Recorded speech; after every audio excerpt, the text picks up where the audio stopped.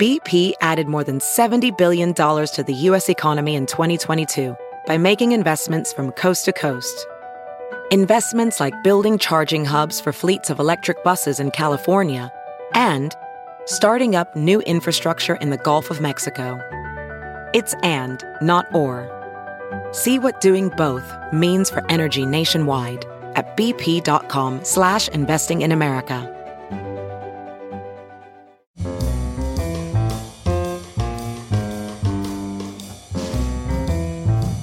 This is Merriam-Webster's Word of the Day podcast for Tuesday, June 10th. Brought to you by Merriam-Webster's Collegiate Dictionary, 11th edition. Available from your favorite bookstore or online at www.merriam-webster.com. The word of the day for June 10th is BURD-dog, spelled as two hyphenated words, BIRD-DOG. BURD-dog is a verb that means to watch closely or to seek out, to follow or detect, as in this sentence. Scores of college recruiters bird-dogged the tall high school senior for their basketball programs.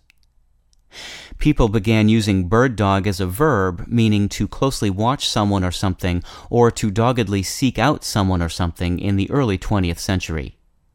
Both meanings reflect skills likely to be possessed by a well-trained bird dog. By the 1940s, bird-dogging was being used specifically as a term for stealing someone else's date. And not long after that, it began to be used for the scouting out of customers or prospective talent.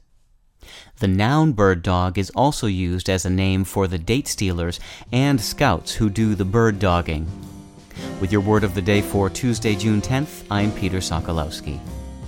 For more information, visit Merriam-Webster online at www.merriam-webster.com.